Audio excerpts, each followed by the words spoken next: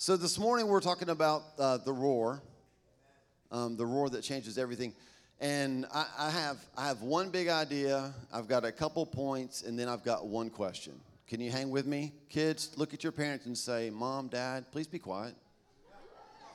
I'm trying to listen. All right? Now, a lot of the facts, we've heard a lot of facts about Seth. Man, Seth, that was phenomenal last week. That was last week, right? Yeah. Wow. Everybody was like, finally, we got a preacher. Right? So good. So good. So we've learned a lot about lions, and to be honest, we have an expert in the house. Kim she was just playing keyboard, and now are you back there now? Oh, there she is. Kim she's an expert on all things animals. I feel like. And so she gave me a lot of information about lions, so much that it's too much. And so I'm going to pray for me, I'm going to try to keep the main thing. And I'm not lying. I'm not kidding around. Let's hit the pause button on that for just a second, if we can. If ever people have felt Wendy's pain, it's right now. The collective room is saying, get to the word, Paul, right? Like, quit with these puns. They're not punny at all. So I'm going to clarify something that God gave me this week, and then we'll do the question, the statement, the points in the question. I've just said things to God. I don't know how you talk to God. I ask him questions all the time, like, is Jesus a lamb or a lion? Well, yeah, thanks. By the way, God's voice does not sound like Mike, but that was the answer that God gave me. He's like, he's both. But like, how and why? And this is, theologians, you can find people that might be smarter than me. Well, no, you definitely can. But this is what I feel like He helped me kind of put this in my thought because we're talking a lot about the lion today, but it does not discount the Lamb of God, right? So the Lamb of God was his purpose. His purpose was to be slain. Revelation 13:8 says, and by the way, when I didn't find it, I knew this verse, but I read it again. I learned something I never knew before. Revelation 13:8 says that he was the lamb slain before the foundations of the world. We've all heard that. Guess who says it? No. People who didn't give their lives to him. It's at the end of time, and the Bible says in Revelation 13 that the people on earth who did not bow their knee to him will say that he was the lamb slain before the foundations of the world. His purpose was to be slain. He came to earth as a lamb. But his position, y'all, is as a lion. And he's coming again. He comes, and we'll read this verse in a minute, Isaiah 31:4. He comes down to fight. He is the lion. That is his position. And here's the big idea today. Big idea just means if you can remember these three words, and this is the shortest big idea ever, then if you go home with this, I'm happy. Here's your big idea. The roar reaches. The roar reaches. Lions' roars can be heard up to 5 miles away. And they don't even break a sweat, right? This is like, I can't really explain it, Kim, fully, but like that square vocal box thing allows them to like make a huge noise without a lot of oxygen and air pushing through. So they're not like I grabbed this screenshot from the first message I preached in this series, and the screenshot is like me going, right? And I was like turning red in the face. Like when we really start to scream, you ever get lightheaded? And like lions are just like, and then it happens 5 miles away, y'all. 5 miles away. And some of you are like, I don't know, man, when God speaks, it just seems like it's not that loud. Will you just write this down? Distance reduces decibels. Distance reduces decibels. If you stand next to a lion 1 meter away, guess how loud his roar is? 114 decibels. I try to pay attention. I know that I say we because it's Tennessee, right? Come on, go Volunteers. We broke the record in the Alabama game, right? But you mentioned Oklahoma. The Oklahoma game, when it was 118 decibels, that was the record until the Alabama game. And do you remember what Seth said last week? At 118 decibels, the center, that's the guy that stands over and snaps the ball and hopes that the quarterback doesn't get too close. He turned around and told the quarterback, one, I can't hear you, and two, I'm not touching the ball, and it's shaking on the ground. Now, that's at Neyland Stadium, which holds like 110-ish, 102-ish, a lot of people, 102,000 people. So make sure you're putting this together. It takes 102,000 crazy people standing up, fully engaged, roaring as loud as they can to match what it sounds like 1 meter from one lion. His roar reaches, y'all. We can hear it. We can hear the roar reach. Psalm 139 says, there's nowhere we can go and not hear him. And here's what happens. Because the roar reaches, this is what happens when it reaches us. I could tell you 20 things, but I'm going to try to just mention a few. One, it warns us. Amos chapter 1, verses 1 and 2 says this: the words of Amos, one of the shepherds of Tekoa, the vision he saw concerning Israel 2 years before the earthquake, when Uzziah was king of Judah, and Jeroboam, son of Jehoash, that guy, was king of Israel. He said, verse 2, the Lord roars from Zion and thunders from Jerusalem. The pastures of the shepherds dry up, and the top of the Carmel withers. When he roars, when it reaches us, it warns us. Just in verse 1, Amos saw the vision of the roaring lion 2 years before the event happened. People talk about like God's not gracious. That's grace. 2 years, y'all, to prepare for what was coming. A commentator said that in the wild, a lion roars just as it's about to pounce on its prey. And so symbolically and metaphorically, the roar of the lion in our verse here shows the imminent intervention of God in human affairs. He's coming. He's coming. He's warning us. I love this this fact about lions. I mentioned this Wednesday night in prayer. I think, or it might have been Friday night at the night watch. We've been here a lot. Parents of young children, if you've ever had young children, just raise your hand. Or you have them now. If you've ever done this, laid in bed at night, knowing you should sleep while the baby's quiet, but you can't because you're clenched on your jaw and you're like, please, God, don't let them cry, right? Like we can sleep through alarm clocks. We can't sleep through baby crying, right? I don't know what it is. Well, I do know what it is. I found out what it is. Babies are created like they emit a high frequency that's designed by God to rouse you. And lions have the same, I don't know what it would be called. It's like loose gel-like vocal folds. And it causes such an irregular vibration. Lions are on the low end. Babies will be on the high end. Amen, parents? It's like, oh my. When a lion roars, he's been created to agitate the people that hear him. Kind of what Bridget was talking about earlier. Like, we recognize this. And again, if you're here today and you're like, that worship thing, that was weird. Hey, you know what yeah, I mean, it's good weird. I'm just saying, like, sometimes we have this response. And listen, I'm with you. But here's what I know. The roar of the lion, not for my comfort. Designed to agitate, to rouse, to wake up. He's warning us. Number two, the second thing it does is it protects us. The lion's roar protects. Seth sent me an article. There's somebody that lives in North Carolina that has done some research about the paralyzing effect of the lion's roar.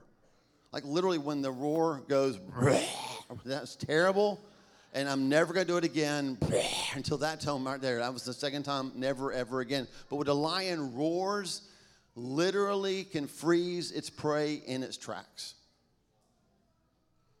Sometimes when God roars, we're just like, not sure what to do next. And our enemies feel the same way. Amos chapter 3, verse 8 says, the lion has roared. Who will not fear? And when we hear the power of the roar, and when you start researching lions, y'all, you can read lots of crazy stories. I was reading a story of a woman who doesn't love Jesus. Just researches lions, lives kind of in the wild. And she said the first time she heard a lion roar in person, she just said, I just stood there and I didn't know why, but I just started crying. It's like, I know why. He's going to eat you. Right? You should run, right? She said, but every time after that, I would just start to weep. And I didn't know why. Like, even if I was far enough away that I wasn't afraid, I would just like weep. And it's because it has an emotional response in us. There's a reaction that happens on the inside of us when something more powerful than us shows up. He does the same thing with our enemies. He protects us. Isaiah chapter 31, verses 1 through 4.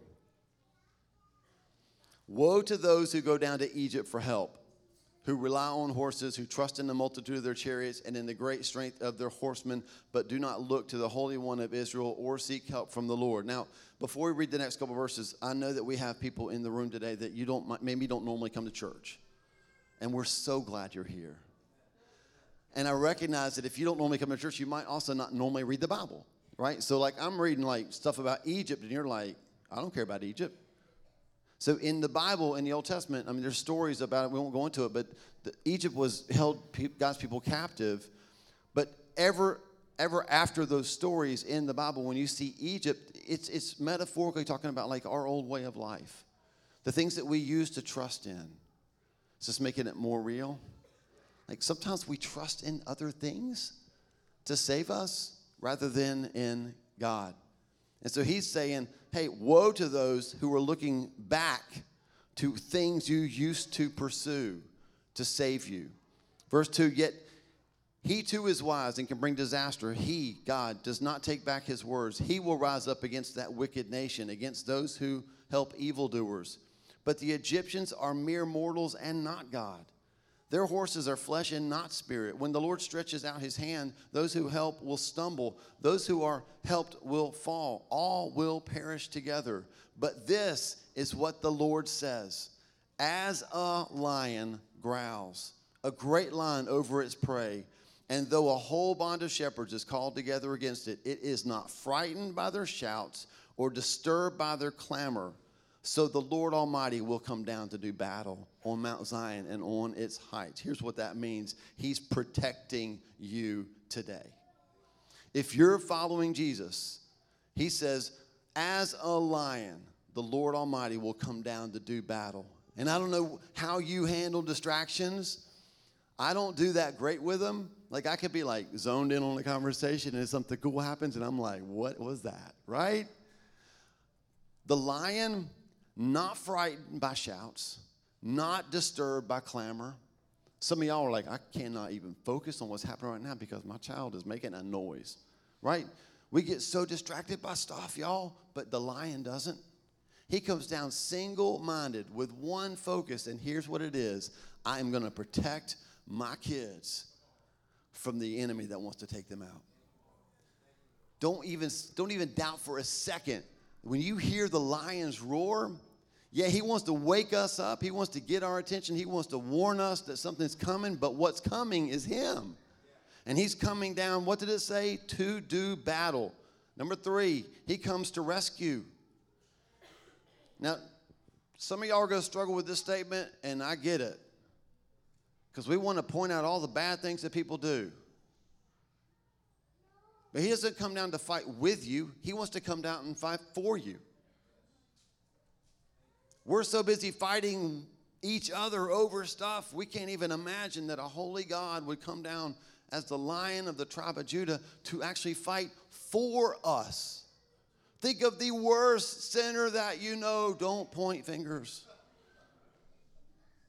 And he went to the cross for that person. That person that we're so caught up with like making sure that people know how bad they are, how much they've done to us that hurt us. he went to the cross for that person.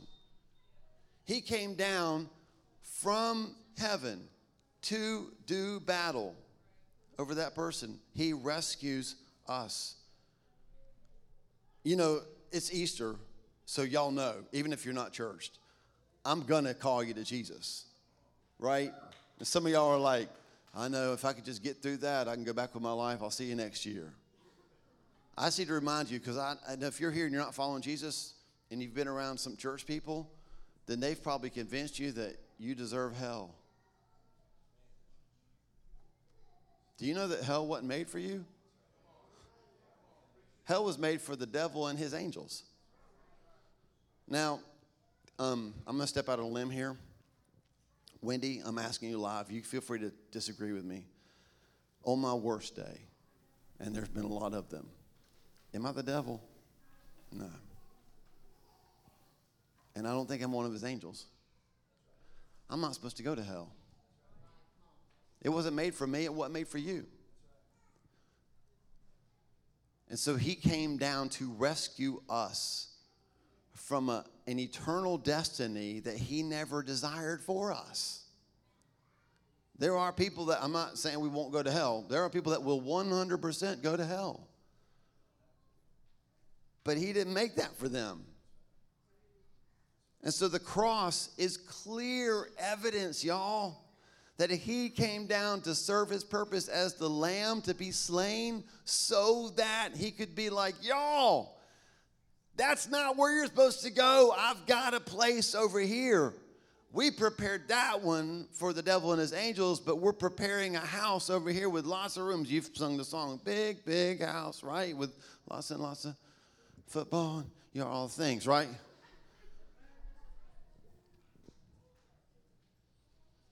He rescues. Two more. He restores.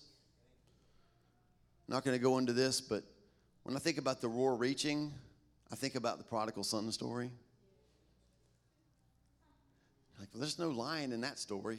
No, but there are words that echoed all the way to the pig slop. All right, at some point, this guy is feeding pigs. And he's like, wait a second, what am I doing here? And the roar of the lion reached him 5 miles away. He heard something off in the distance, and he was like, that sounds familiar. That sounds like my dad. It sounds like a guy that would treat his servants better than my boss is treating me. Why did I walk away from that? And how can I go back? And don't you know the roar led him back? Like the closer he got, we talked about distance reduces decibels, it decreases. But guess what? The closer you get, that it gets a little bit louder and a little bit louder and a little bit louder. And that roar met that son on the road when his dad ran out and met him. He restores. The lion's roar put a ring and a robe on that prodigal.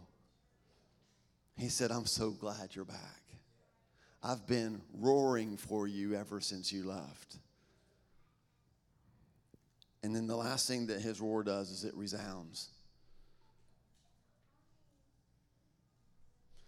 I had to look that one up. I was pretty sure I knew what resound means. It means resound. Hello, people. It means to fill a place with sound loud enough to echo. Sometimes I think what we do at church is we say, hey, on Easter, 2,000 years ago, Jesus died on the cross. And then he rose again. And it was like loud then. But now we're quiet. Because it was just an event. We treat it like it was just an event, y'all. That event changed my life. It changed your life. And here's what happens with the lion's roar. He roars, and then when he roars, a lion roars, it marks his territory. It basically says, this is mine, and all that are supposed to be with me, come now.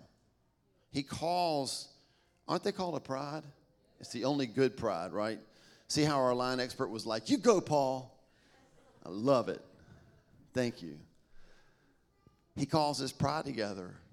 He says, y'all are with me. I think there's something in the Bible about how the shepherd knows whose sheep are his. How the sheep listen to his voice.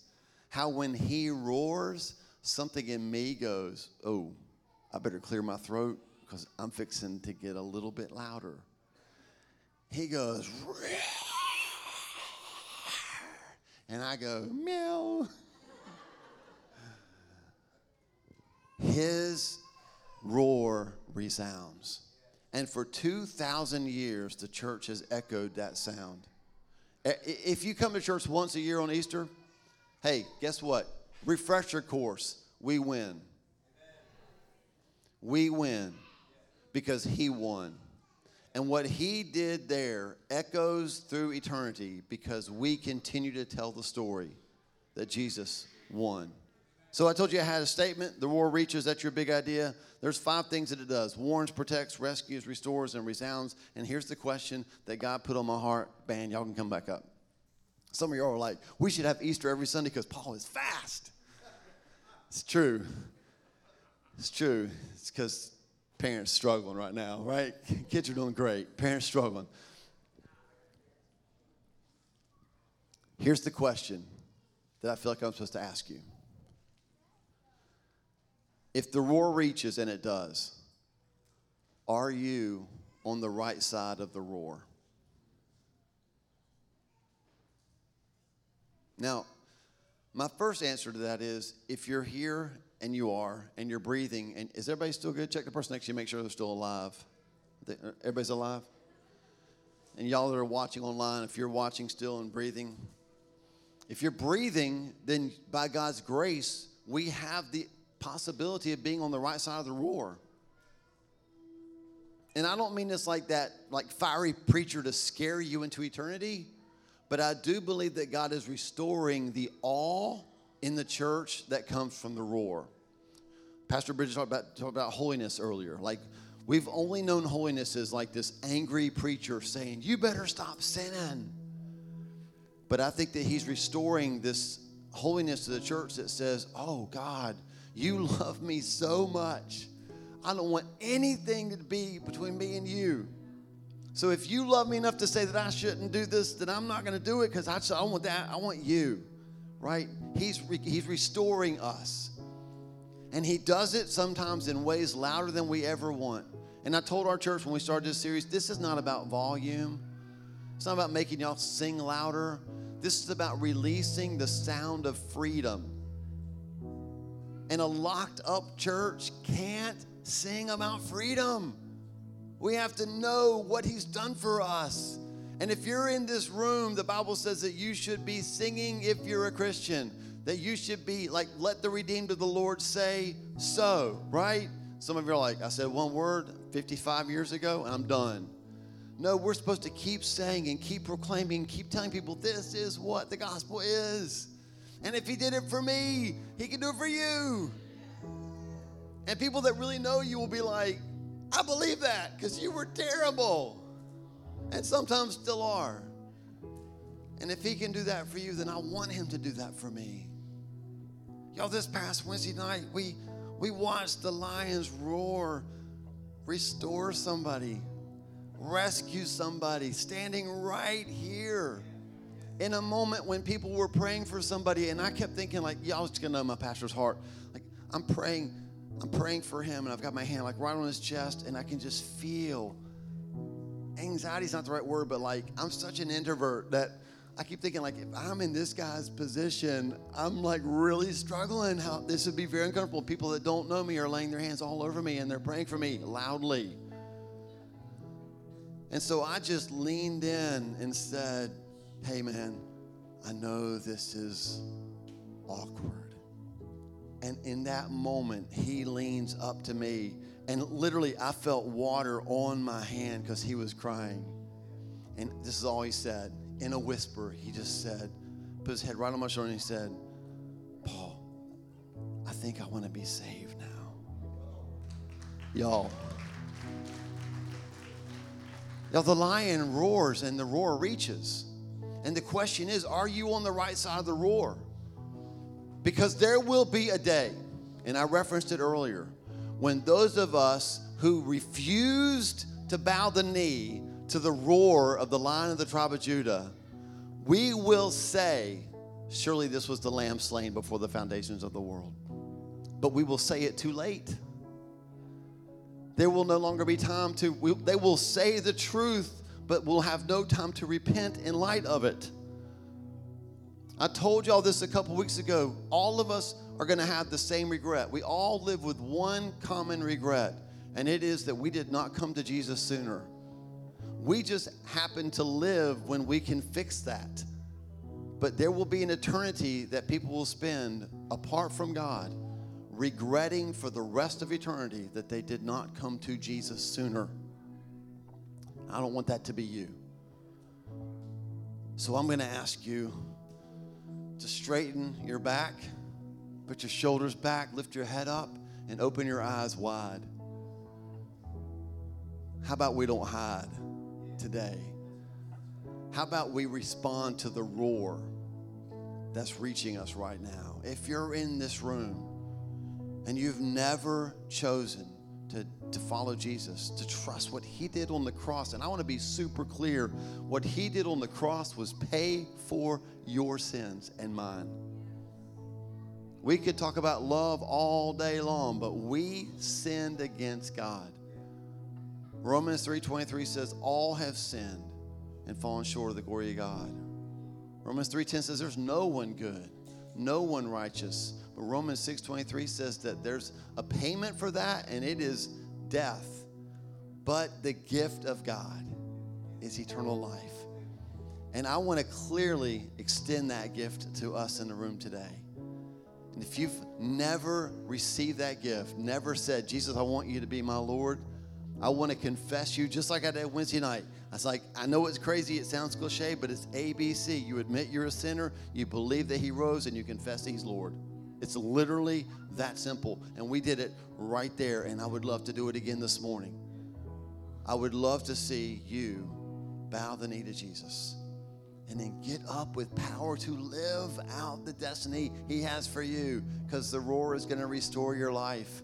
Some of you have come in here today, and you're like, I'm following Jesus, but I am struggling. Anybody relate to that?